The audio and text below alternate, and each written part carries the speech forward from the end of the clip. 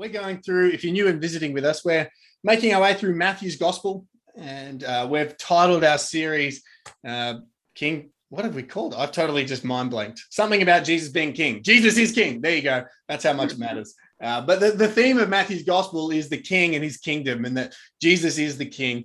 But we're not, there yet. He hasn't been crowned, which sort of happens on the cross, so to speak. But for now, we're in the formation phase as Jesus builds his kingdom community. And so would you grab your Bibles and turn to Matthew chapter 18, verse 15 to 20. Now, last week I said that we were going to do Matthew 18 in two parts. I was wrong. I actually planned to do it in three parts. And I realized that late on Friday afternoon when I finished my sermon and realized, I meant to do this whole sermon in 2 weeks rather than one. So we split the sermon. We're just doing verses 15 to 20. And if you'd like a title for today's message, it's The Pursuit. The Pursuit. And, it's going to help us. This sermon, I think, will be more a foundation and preparation for us as we come together over many, many years and decades as a church. It's not something that I think we desperately are struggling with right now, but it's something that will give us a foundation for the future and prepare ourselves for it. So Matthew chapter 18, verse 15 to 20, I am going to read it. If your brother sins against you, go and tell him his fault between you and him alone. If he listens to you, you have gained your brother. But if he does not listen, take one or two others along with you, that every charge may be established by the evidence of 2 or 3 witnesses. If he refuses to listen to them, tell it to the church. And if he refuses to listen even to the church, let him be to you as a Gentile and a tax collector. Truly, I say to you, whatever you bind on earth shall be bound in heaven. Whatever you loose on earth shall be loosed in heaven. Again, I say to you, if 2 of you agree on earth about anything they ask, it will be done for them by my Father in heaven. For where 2 or 3 are gathered in my name, there am I among them. Let's pray. Lord, I ask that you would bless the preaching of your word this morning. In Jesus' name, amen. Before we dive in and study this famous passage on so-called church discipline, I thought it'd be, helpful for us to back up a little bit and just remember the context of where we're at in Matthew chapter 18 so that we get the tone and motivation right. This passage is not about a formula for executing punishment or revenge. This is not sort of, 3 steps to kicking people out of your church and woohoo, we get to do this finally. That's not the tone that comes into this. Maybe, I don't know if you've ever experienced a church go through church discipline, or maybe people have avoided it because it seems so much like that. But when we look back, we're actually going to see, and when we look out and zoom out, we see that this is a process of humble and loving concern for restoring lost and straying sheep back into the fold. So the whole process of church discipline, which, when you did Starting Point, we went through this statement on church discipline, and we sort of talked about that's one of the things that you agreed to as you became a member. But the whole point of church discipline is found, or the kind of the heart and tone behind it, in the passage just before. In verses 1 through 14, we saw that the disciples asked this question, who's the greatest in the kingdom of heaven? And Jesus said, the greatest in the kingdom of heaven is whoever humbles himself like a child. That is, they empty themselves of status. They empty themselves of self-regard and self-esteem, and they look to consider others more significant than themselves. We saw that those who are truly humble are concerned for all. They're concerned that everyone's welcomed. They're concerned for everyone's righteousness and holiness, and they're concerned for everyone's progress. And then Jesus gave this parable of the lost sheep and a straying sheep, and used that as an example of how the Father views us and cares for us. And let me read verse 12 to 14 for you. What do you think? If a man has 100 sheep and one of them has gone astray, does he not leave the 99 on the mountains and go in search of the one that went astray? And if he finds it, truly I say to you, he rejoices over it more than over the 99 that never went astray. So it is not the will of my Father who is in heaven that one of these little ones should perish. And then look at what follows immediately. Verse 15. If your brother sins against you, go and tell him his fault between you and him alone. And if he listens to you, you have gained your brother. So the tone and the heart that comes into this passage, this hard passage on church discipline, is loving concern for all. The whole point of it is restoration and bringing that sheep back into the fold. Grant Osborne says it like this: God's people must emulate God's concern by caring for and watching out for each other. So that's what the heart and motivation is meant to be. But oh, how hard this is. What's your natural and instinctive reaction when you are wronged by someone else? When someone has done something wrong, like sinned against you in some way? I think our natural, you look at it in the world and even sadly in our church, when we're sinned against, what happens is we feel this experience of hurt. And when we're hurt, we want to feel better. And one common way we seek to feel better when we're hurt is to pursue revenge. To pursue revenge. Now, that sounds a little bit more like a movie plot, like we're watching Taken or a Shakespearean drama with Hamlet. But I think in reality, in some way or another, this is what actually plays out in our hearts. We pursue feeling better and we pursue some form of revenge. We can pursue revenge by either hurting back, lashing out with our tongue, or perhaps even our fists. Or we get revenge by more subtle means. We share our hurts with others, looking for sympathy, looking to denigrate their character more subtly, looking to get people on our side. Or for some, perhaps you seek revenge, but it's a quiet, internal process of icing that person out, distancing yourself from them, and perhaps even hating them in your heart and growing bitter. Sadly, this occurs all too often in our relationships, in our families, and even in churches. At times, we can overcome it somehow or by avoidance. We just change life groups, or, we change where we're at, change, churches. But in the New Testament and in the kingdom community that Jesus is building, there was no church down the street. If you had a problem, you had to solve it. If you wanted to have a healthy and loving community, you had to deal with the sins of those who sin against you and the sins of those in your community. And to solve these issues, we need the heart of God, who seeks to restore his straying and stumbling lost sheep. And so Jesus, as our senior pastor, provides instructions for how we are to practically do this. How we're to go after the straying Christian, or even after a brother or sister who sins against us personally. Because the reality is this: we cannot avoid sin in the new kingdom community. But Jesus has provided a way for us to humbly and lovingly deal with it for the good of all. Church, we love each other. I cannot wait to regather, but we cannot avoid sin in our community. We cannot avoid people straying from the Good Shepherd, and we can't avoid people sinning against us. We're going to have problems. But here in verses 15 to 20, and then we'll see in 21 to 35, Jesus has provided a way for us to humbly and lovingly deal with this for the good of all. So for today, I want to look at this passage in two parts. Point number one, the process of pursuit. Number two, the purpose of pursuit. The process of pursuit and the purpose of pursuit. Let's look at point number one, the process of pursuit. I'm going to stumble over my words today, I think, if I keep saying that too many times. So what's about to happen is that Jesus is going to go to Jerusalem. He's going to be crucified. He's going to die. And then he's going to establish his church. He's going to gather his people through his Spirit after he's risen again. And he's going to lead them to make disciples of all the nations. And as he leaves, he's going to start all these new churches and communities full of imperfect people. Saved, yes. Justified, yes. But not yet fully sanctified, not yet fully perfect. And so he provides this situation with how to deal with these imperfections fairly.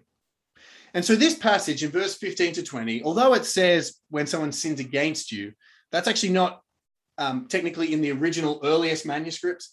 Most likely this passage is for two purposes. When you are sinned against, or when you know someone in your congregation or close to you is straying after sin. So it's a bit more broad than just this only works if you're sinned against. I think it's a broader channel and a broader stream that we can look at. So if someone is spreading lies about you or gossiping or slandering about you, or someone is harsh and rude to you in a way that is just really hurtful and painful, this is a process to help you. Or if you know someone in our church, particularly, that is straying after some sexual sin or some false business practice or some major way, and this passage helps us to know what are we meant to do so that we don't just default to being Hamlet and like going after revenge and wearing black and trying to kill people. That would not be good. So we have a better way. We have Jesus's 3-step plan for dealing with conflict and sin within the church. So let's look at the 3 steps in verses 15 through 17.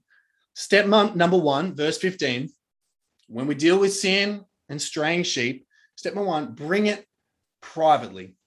Bring it privately. Verse 15 again. If your brother sins against you, go and tell him his fault between you and him alone. If he listens to you, you have gained your brother. So the first step that Jesus says when we've got these problems is to bring the issue up, bring the sin, bring the problem up privately, personally, one-to-one. Now look at what Jesus says. He says, if your brother sins. Now, what we're talking about here is not just differences of preference, differences of personality. We're talking about biblical sins, that someone has actually sinned against you. And it's probably in some way, it's so serious that you can't just overcome it or forgive it or bear with it. It's a sin. You've got a Bible verse. It's a sin. It's not just a preference or a thought or something that annoys you. Perhaps they've gossiped or slandered. Perhaps they're making racist remarks. They've denigrated you. They've stolen from you. Any number of things, terrible things can happen in churches. If your brother sins against you, what are you to do? Go and tell him his fault. The word there is to reprove him or convict him. That is, you go not in a spirit of just straight out, you did this, you've sinned, you need to repent. But actually, it's more this heart of go and tell him. Are you aware, or her, are you aware that when you said this, that really hurt me, that was a painful thing for me to hear. I felt like my whole being was kind of squashed. Or do you realize that when you borrowed that thing and said you'd give it back, you've never given it back? Would you be able to give it back to me, please? Et cetera, et cetera. So you go and tell him, and you give him or her the chance to hear God's word, to hear the charge against them, and to be convicted by the Holy Spirit.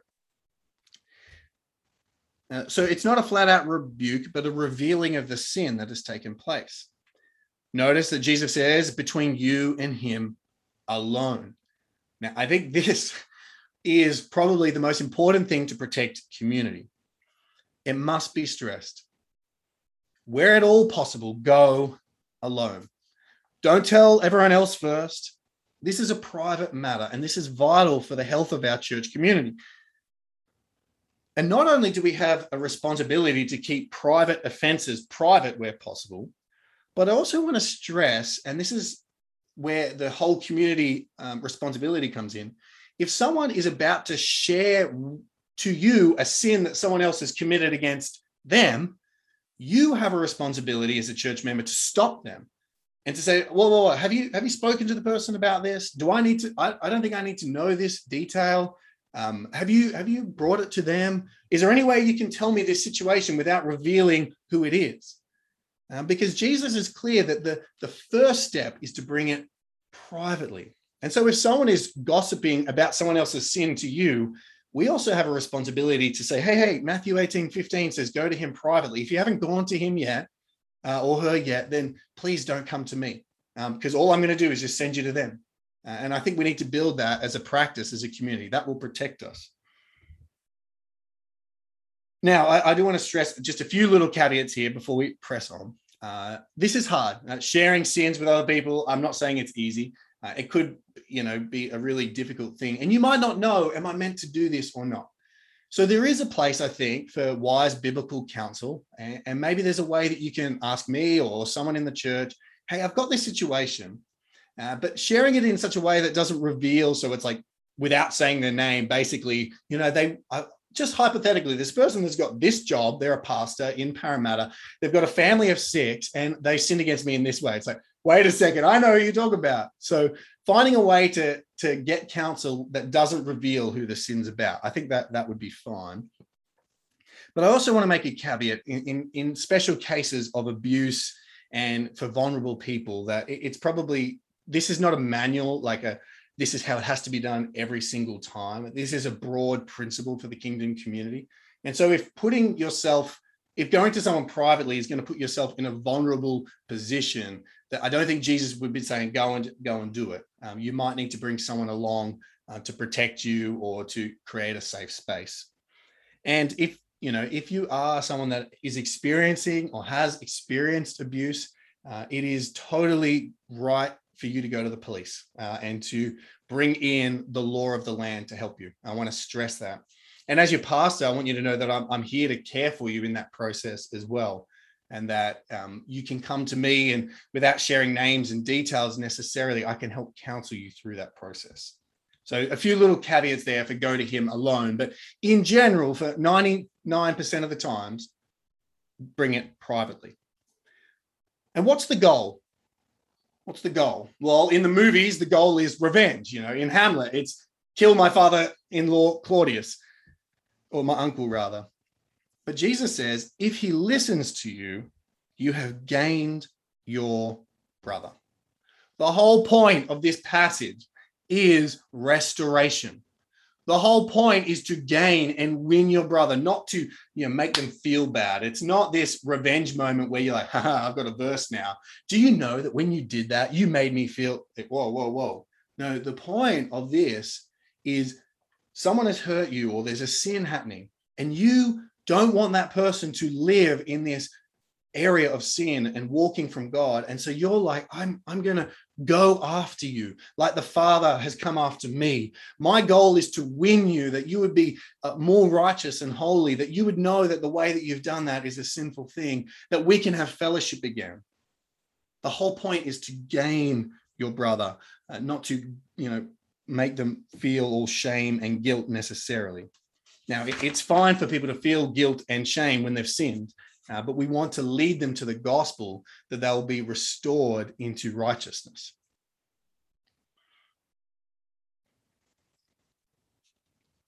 If you don't want to win your brother or sister, then you're probably not qualified to actually engage in this process. So verses 12 to 14 make it very clear. The point of this is to bring back straying sheep. And if you don't want them to be brought back and to be up the front worshiping with you in fellowship and community, then you may not be qualified to actually go and complete this process. You've still got some more hard work you need to do. You need to ask yourself, why do I want to confront them? Is it to inflict hurt, or is it out of a humble and loving concern? And let me stress this. If you are the one confronted and say, someone says, okay, you get a text after the sermon today, can I chat with you? Oh no, verse 15, it's happening, it's to me. Can I encourage you? And this is, I think, where it's meant to, we don't need to go through the whole church discipline process.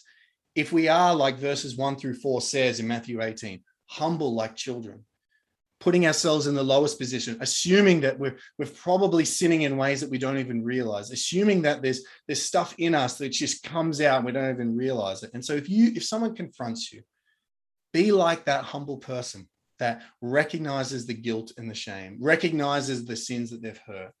And if you don't see it right in that moment, don't just go, no. Maybe say, can I think about it? Can you give me time to pray about it? Can I have some time for the Holy Spirit to convict me because I'm not feeling it just yet?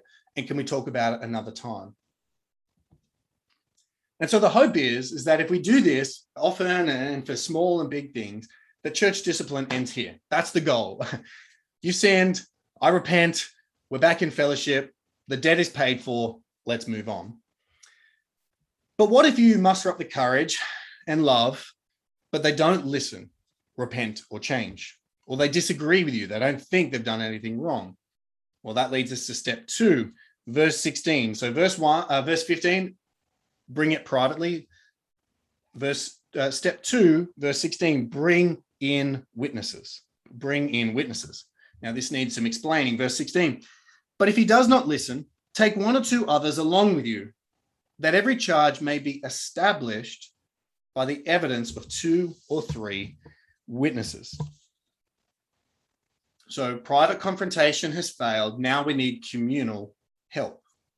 And to get that help, Jesus commands bringing along 1 or 2 other people with you, not a mob, not a gang, not like all these people think that you sinned. That's not the nature of this conversation. What it is it's witnesses, not of the event itself, because it might have been a private event, but they may have been witnesses of the event itself, but witnesses to your follow-up conversation. So the witness does not mean they had to witness the crime here, though the original context in Deuteronomy 19 that he's quoting was that. But for here, I think that the reference is more broad because it potentially is private sins. And so the witnesses here are to witness the conversation. The people that you bring in as witness ought to be godly men and women who will act objectively, who will give counsel objectively once the facts are laid out. They're not your supporters or people who are to get this person. So Jesus quotes Deuteronomy 19:15, that every charge may be established by the evidence of 2 or 3 witnesses. And this was written, like I said, for visible witnesses beforehand, and it was to protect people against false accusations so that people couldn't do what just happens now so quickly on the internet. So-and-so did this to me, and everyone goes, oh, that's terrible. What a horrible person that person must be. No, biblical justice is that you have to establish the facts of a case before you can render judgment. And so the witnesses come in, and the witnesses, in the Old Testament, this was particularly for the case of murder, the witnesses would give counsel. And if the person was convicted of murder, the witnesses had to be the first ones to throw the stone and put the person to death. So it was a weighty matter. It wasn't just like, oh, yeah, they did it, I'm sure. It's like, no. If you're going to be a witness to this, you've got to be willing to pick up a rock, okay, and be a part of the process. And so that's the kind of weight we ought to bring to this sort of confrontation and this kind of communication.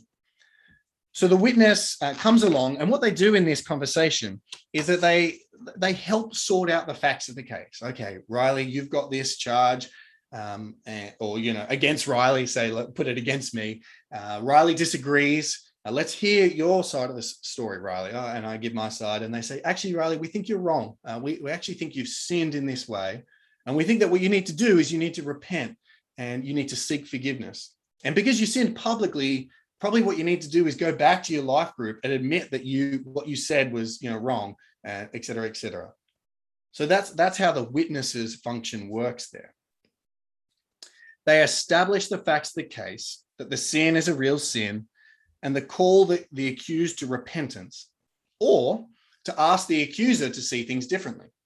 So you might be a witness and you go, actually, I think that the way you're seeing this is misinformed. They weren't intending this, or you've sinfully judged the intention of their heart, but they're saying that they didn't have any intention for this sin. So I think you need to drop this case, etc. So the witnesses work in this kind of way, I believe. And they bring in objectivity. Proverbs 8:17 says, the one who states his case first seems right until the other comes and examines him. So it may be found that the one bringing the charge was actually mistaken or wrong. Or you may be found, if the charge is brought against you, that you were mistaken or wrong, and that actually, okay, 2 or 3 other people, they all think I did the wrong thing. I'm going to be humble here, and I'm going to repent. But what happens if they still don't think they're in the wrong?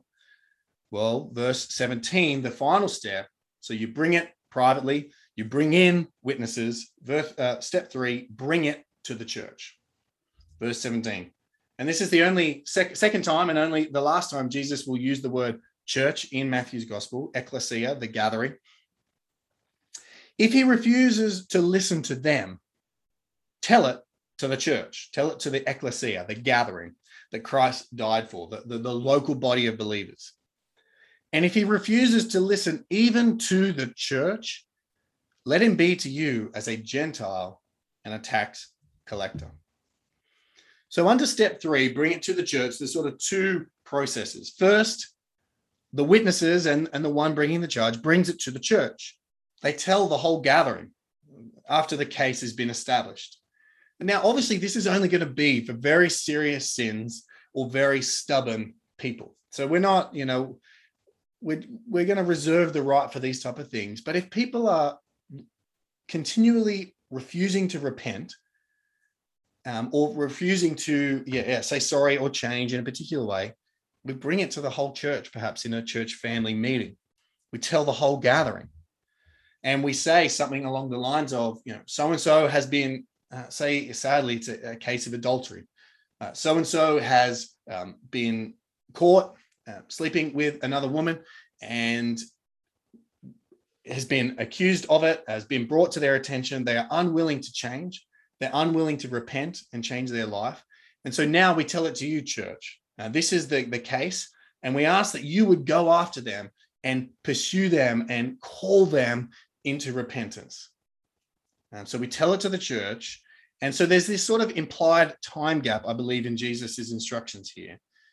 But if they still not repent, so if there's some period of time for them, because the whole thing is we want them to repent. The whole point is that they would change. But after some time, they still don't change, then the final step is reached. And Jesus says, if he refuses to listen even to the church, well, then let him be to you as a Gentile and a tax collector. So the final step is, it looks cultish and whatever, but it's ostracism. It's excommunication. It's to remove them from the community, to remove them from the fellowship. Why so harsh? Well, if you look at the whole process, they've refused to hear private correction. They've refused to listen to the counsel of 1 or 2 credible Christians. They refused to listen to the entire church coming against them and saying, you are in sin, brother or sister. Please repent. Please come back to, your senses. Now they've said no. And so they've gotten to this point, they've hardened their hearts so much, or they disagree so much, that you can no longer really consider them a part of the kingdom community. The judgment of the church now is you must not be a Christian. You mustn't have the Holy Spirit. You mustn't, be a part of our community, because you will not listen to Jesus, who is working through us to speak to you.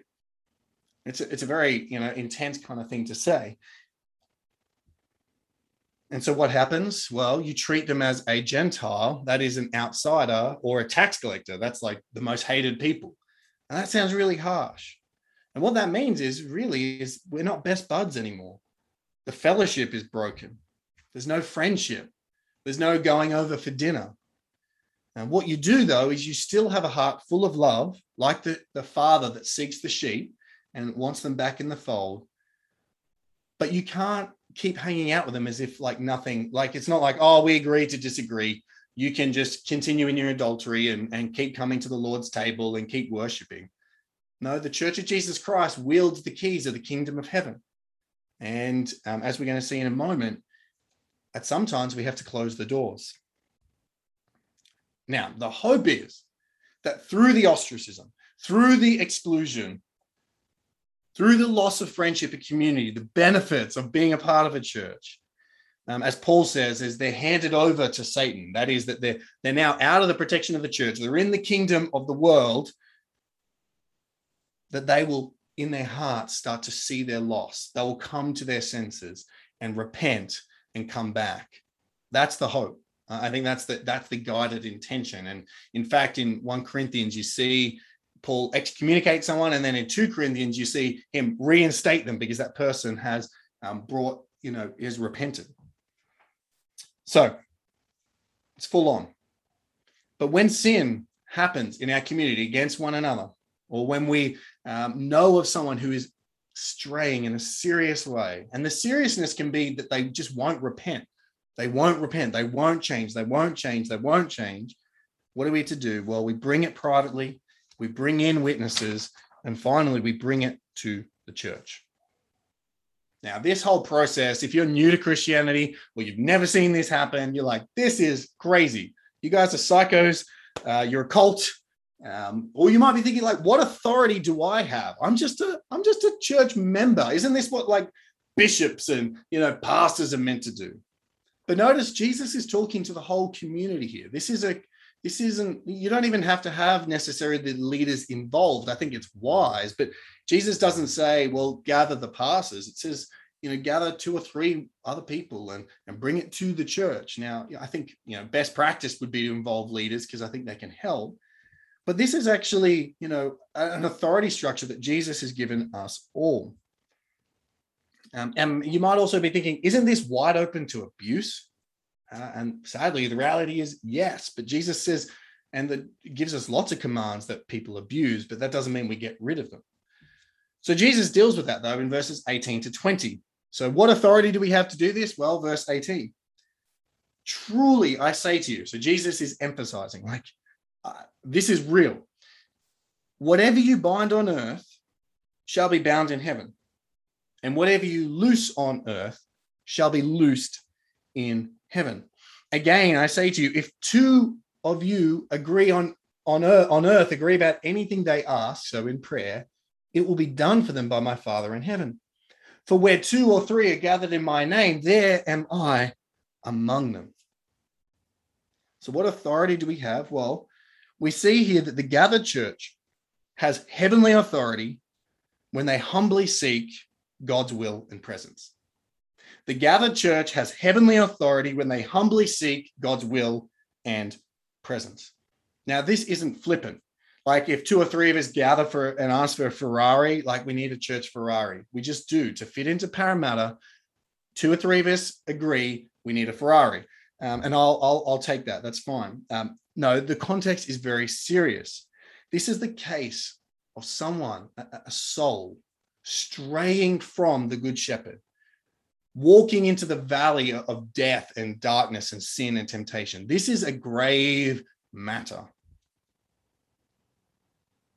And so if we soberly and seriously seek God's face, Jesus promises to gather with us and lead us through this process.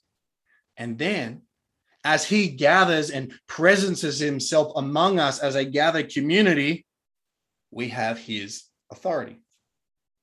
We have his authority. We actually have the authority to do this. This isn't authoritarianism. This is legitimate biblical authority. And what a comfort that verse 20 is to me as I consider, oh my goodness, I can't imagine ever having to do this. How would we know? Well, Jesus doesn't leave us. He promises he'll be right with us if we ever have a situation where we need to do this. We won't be on our own.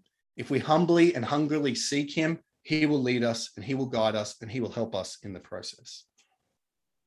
So putting it all together, verses 15 through 20, in one sentence, I think Jesus is saying this. We cannot avoid sin in the kingdom community, but we can deal with it in a humble and loving way. We can't avoid sin. It's going to happen, sadly. But we can deal with it in a humble and loving way. And like Jesus said, the way we deal with it 99 times out of 100 is bring it privately. Then if it doesn't work, bring in witnesses. If that doesn't work, bring it to the church. And if that doesn't work, excommunication. It's full on, but that's how Jesus cares for his people and for his church. Now, I'm sure you might have many questions about how all this works, and so do I, so we can ask them together. But you might be asking this one question. Why do this? Really, it seems so harsh. It seems so extreme. It seems so unnecessary. Won't this make us look weird if we were actually to do this as a church? Isn't this what you read about in magazines? Cultish church excludes members because they don't believe in X, Y, or Z. Well, that leads me to point number 2. the purpose of pursuit. The purpose of pursuit. Remember, this is all about pursuing lost sinners. Verses 12 to 14 shows us. And I'm going to give us 4 reasons why we ought to do this. 4 reasons why we should pursue this process of church discipline. Number 1, why should we do this? Even though it's weird, well, we do it because we are commanded by Christ and the rest of the New Testament. We do it because we are commanded by Christ and the rest of the New Testament. And in some ways, we don't need the rest of the reasons. That should be enough. He said to do it. And if you read through the rest of the New Testament, you'll see many examples of the church actually doing this. This isn't just like one of those one-off texts. This crops up. And if you just took the next couple of months and read through the New Testament looking for church discipline, you'd see it like 8, 9, 10, 12 times. Now, let me show you a few examples. In Acts chapter 5, with Ananias and Sapphira, they lie about how much money they've brought to the church. Peter confronts them and says, "Is this everything?" And they say, yeah, that's everything. But they'd actually kept some aside. And they said, "Well, you've lied to the Holy Spirit." And then God excommunicates them by killing them on the spot. That's full-on church discipline. We don't have that power, and we're not going to enact that power. But that's the first instance of it. And the result of that, if you read Acts chapter 5, is very clear. The next thing that happens is the church of God grows and expands and multiplies and is filled with power. That's strange. Then if you look, you'll see that Peter is an immune. The one who holds the keys of the kingdom of heaven, well, he gets rebuked by Paul because he disregards the gospel and starts to live with distinction between Jew and Gentile. And so Paul calls him out on it and asks him to change his life. And Peter does, thankfully, and repents and is restored. In 1 Corinthians 5, as I mentioned, Paul commands the immediate excommunication of someone who's engaged in incestuous adultery. He's sleeping with his mother-in-law. And Paul just says, it's known, it's flagrant, it's unrepentant, cast him out. And various times, Paul, in his letters, you'll see, commands that false brothers, false teachers, and divisive people be cast out of the church. And he even named them by name, Hymenaeus and Alexander in 1 Timothy. And if you look at Titus chapter 3, look what Paul says. Just after he preaches the gospel, by grace you have been saved and, washed and regenerated and et cetera, et cetera. We memorize that verse. And then he says, avoid foolish controversies, genealogies, dissensions, quarrels about the law, for they are unprofitable and worthless. And as for a person who stirs up division, after warning him once and then twice, have nothing to do with him, knowing that such a person is warped and sinful. He is self-condemned. That's really heavy. 2 warnings and you're out. So this process goes through the whole New Testament. And the last kind of experience you see is in Revelation. Jesus writes letters to the churches, and to the church in Thyatira, listen to the words that Jesus says to them. Revelation 2, verse 20. But I have this against you, that you tolerate that woman Jezebel, who calls herself a prophetess and is teaching and seducing my servants to practice sexual immorality and to eat food sacrificed to idols. I gave her time to repent, but she refuses to repent of her sexual immorality. Behold, I will throw her onto a sick bed, and those who commit adultery with her I will throw into great tribulation, unless they repent of her works. And I will strike her children dead. And all the churches will know that I am he who searches mind and heart, and I will give to each of you according to your works. So that's an intense example of Jesus bringing church discipline onto the church in Thyatira because of their toleration of someone who allows sin to happen. So why should we do it? Well, it's commanded by Christ and the rest of the New Testament. But given that church discipline, I read is somewhere else, is about as popular as a public hanging these days, I'll give a few more reasons to help us. As I've repeated, second, Christ commands us to do it for the sake of the sinner. So we overcome the awkwardness, we overcome the pain, we overcome the weirdness for the sake of the sinner. The sinner who acts in this way is in a desperately dangerous situation. They are hardening their heart like Pharaoh. And if they do not humble themselves like a child, Jesus says they will not enter the kingdom of heaven. And therefore, we must go after them, like the Father in verse 12 to 14, seeking the straying sheep, with the purpose of gaining them and winning them back, to restore them and not punish them. So we do this for the sake of sinners. Now, there might be a lot of things that you can bear with, sins that people can sin against you, and you're like, I'm just going to bear with it. Okay, love covers a multitude of sins. But if someone is in constant sin and in a way that is leading them away from Christ, we have a duty to go after them, to chase them down. Even people that have joined our church for a period of time and then disappear, if we know they're no longer in a church anymore, there's a sense in which we ought to go after them also. Not because we're like hounding them to join our church, but we want them to be back in Christ. And it's worth saying this. If we engage in a practice of church discipline, we need to know that discipline is a sign of love, not hatred. Discipline is a sign of love, not hatred. In our culture, anything negative is seen as hate speech. Making someone feel bad means you're assaulting them. But making someone feel bad is not always wrong. Causing someone to feel godly guilt, shame, and sorrow and regret can be an expression of undying love to them. People need to feel shame and guilt for what they've done. Biblical shame and guilt. And our culture is so against that, but we ought not to buy into that as a church. We ought not to, that's a lie. That's a lie that will destroy us from the inside out. Look what God says in Proverbs 3:11 to 12. My son, do not despise the Lord's discipline or be weary of his reproof, for the Lord reproves him whom he loves, as a father, the son in whom he delights. The author of Hebrews picks up on that and says, if you are left without discipline, in which all have participated, then you are illegitimate children and not sons. For the moment, all discipline seems painful rather than pleasant, but later it yields the peaceful fruit of righteousness to those who've been trained by it. Discipline is a sign of love. Chasing down people is a sign that we actually love them enough to not let them walk away or to be hardened in their sin. And then if they repent and they come back, we will party like the angels in heaven. We'll party like the father, in the prodigal son who kills the fattened calf. If we got to a point where sadly and tragically we had to excommunicate a member and say, you are no longer, we deem you not as a Christian. You cannot take the Lord's table anymore. You can come to church still and work and hear the sermons, but you cannot participate in the Lord's Supper. That's what excommunication, I think, really means. You can't come to the table.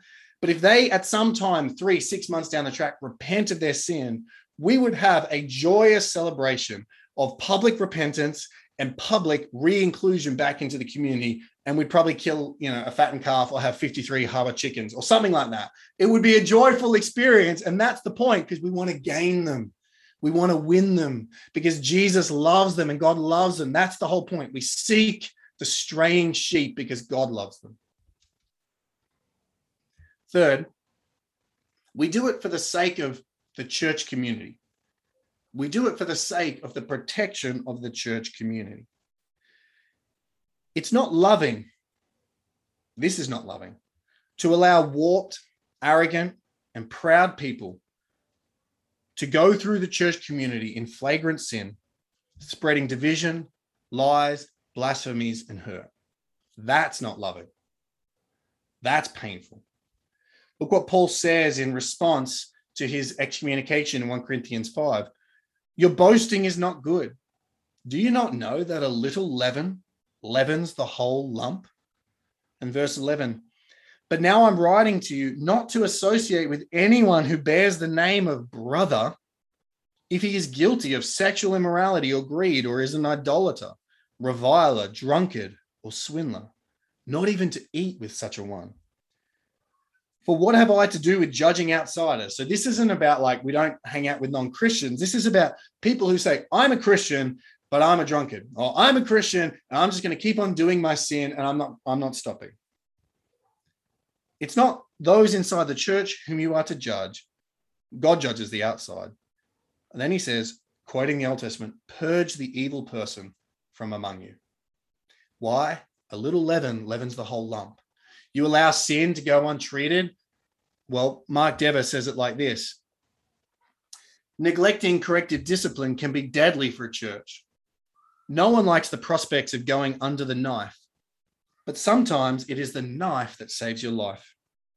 But unrepented sin and those who continually cherish it are cancers that must be removed if the body is to enjoy health and engage in productive work.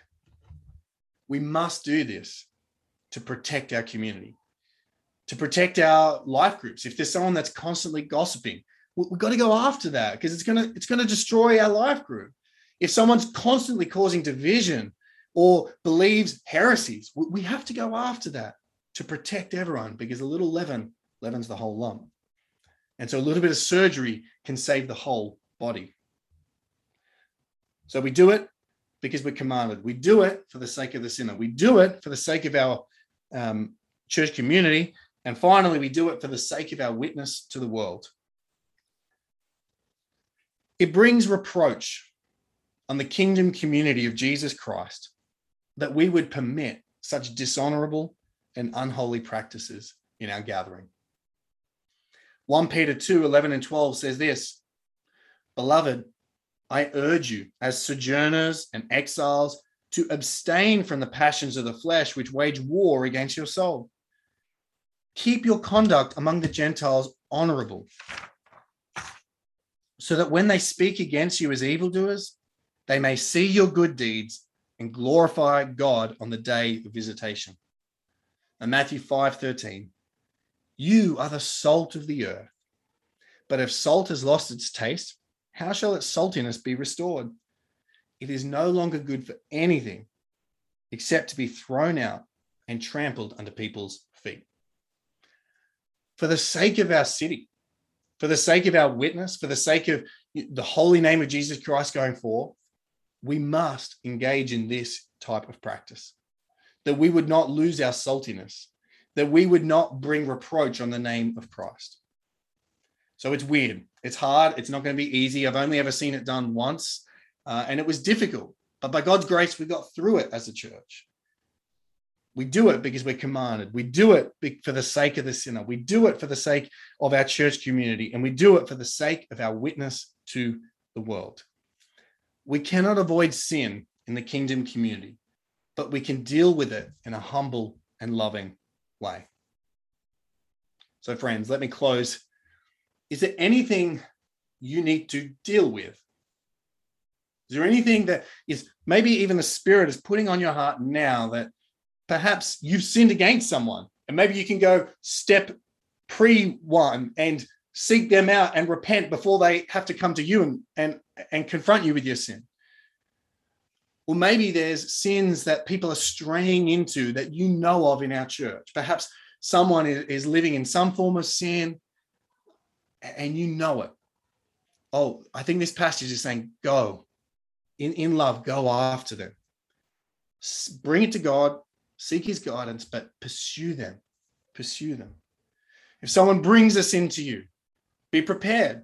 Let's prepare our hearts to be confronted, and let's humble ourselves. And ultimately, we pursue. We do this because he first pursued us. Jesus, the great shepherd, did not leave us to die off in the wilderness, to walk around with the cancer of sin and just slowly bleed out. Instead, he came running after us.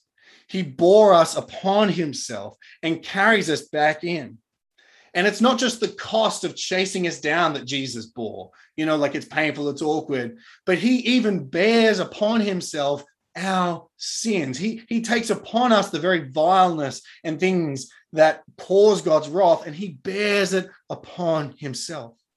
And so as we think about other people's sins and our sins and chasing them down, let's consider most of all Christ on the cross crucified for my sin and our sin. Let's see him there. The lamb, the shepherd who pursues us is the lamb that was slain.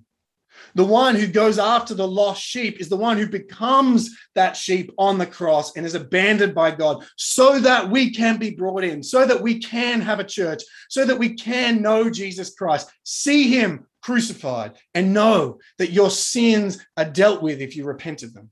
You don't have to be afraid of this process, because if you've trusted in Christ, it's paid for. If you've trusted in Christ, you have his Spirit. You can find the power to change. You can find the power to repent. You can find the power to actually go about in humility and as a beautiful community. So if you're feeling convicted, rush to the cross. If you feel a weight of burden of sins or fears, rush to the cross and see the good shepherd who became the lamb that was slain for you. Confess your sins and receive his forgiveness. I'm going to finish by reading 1 John 4 that Henry read in his exhortation this morning.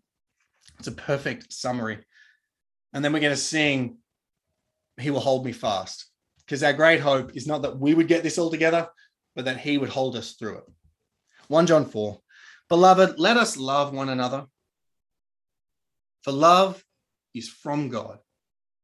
And whoever loves has been born of God and knows God. Anyone who does not love does not know God, because God is love. In this, the love of God, was made manifest among us, that God sent his only Son into the world so that we might live through him. In this is love, not that we have loved God, but that he loved us and sent his Son to be the propitiation for our sins. Beloved, if God so loved us, we ought also to love one another. No one has ever seen God. If we love one another, God abides in us, and his love is perfected in us. Let us love one another enough to practice the pursuit. Let's pray. Lord, we ask that you would convict us of any sins that we need to repent of. Humble us and prepare us to be confronted. Would you protect our community and hold us fast, that we would be a beautiful and holy and righteous and repenting and forgiving community. In Jesus' name, amen.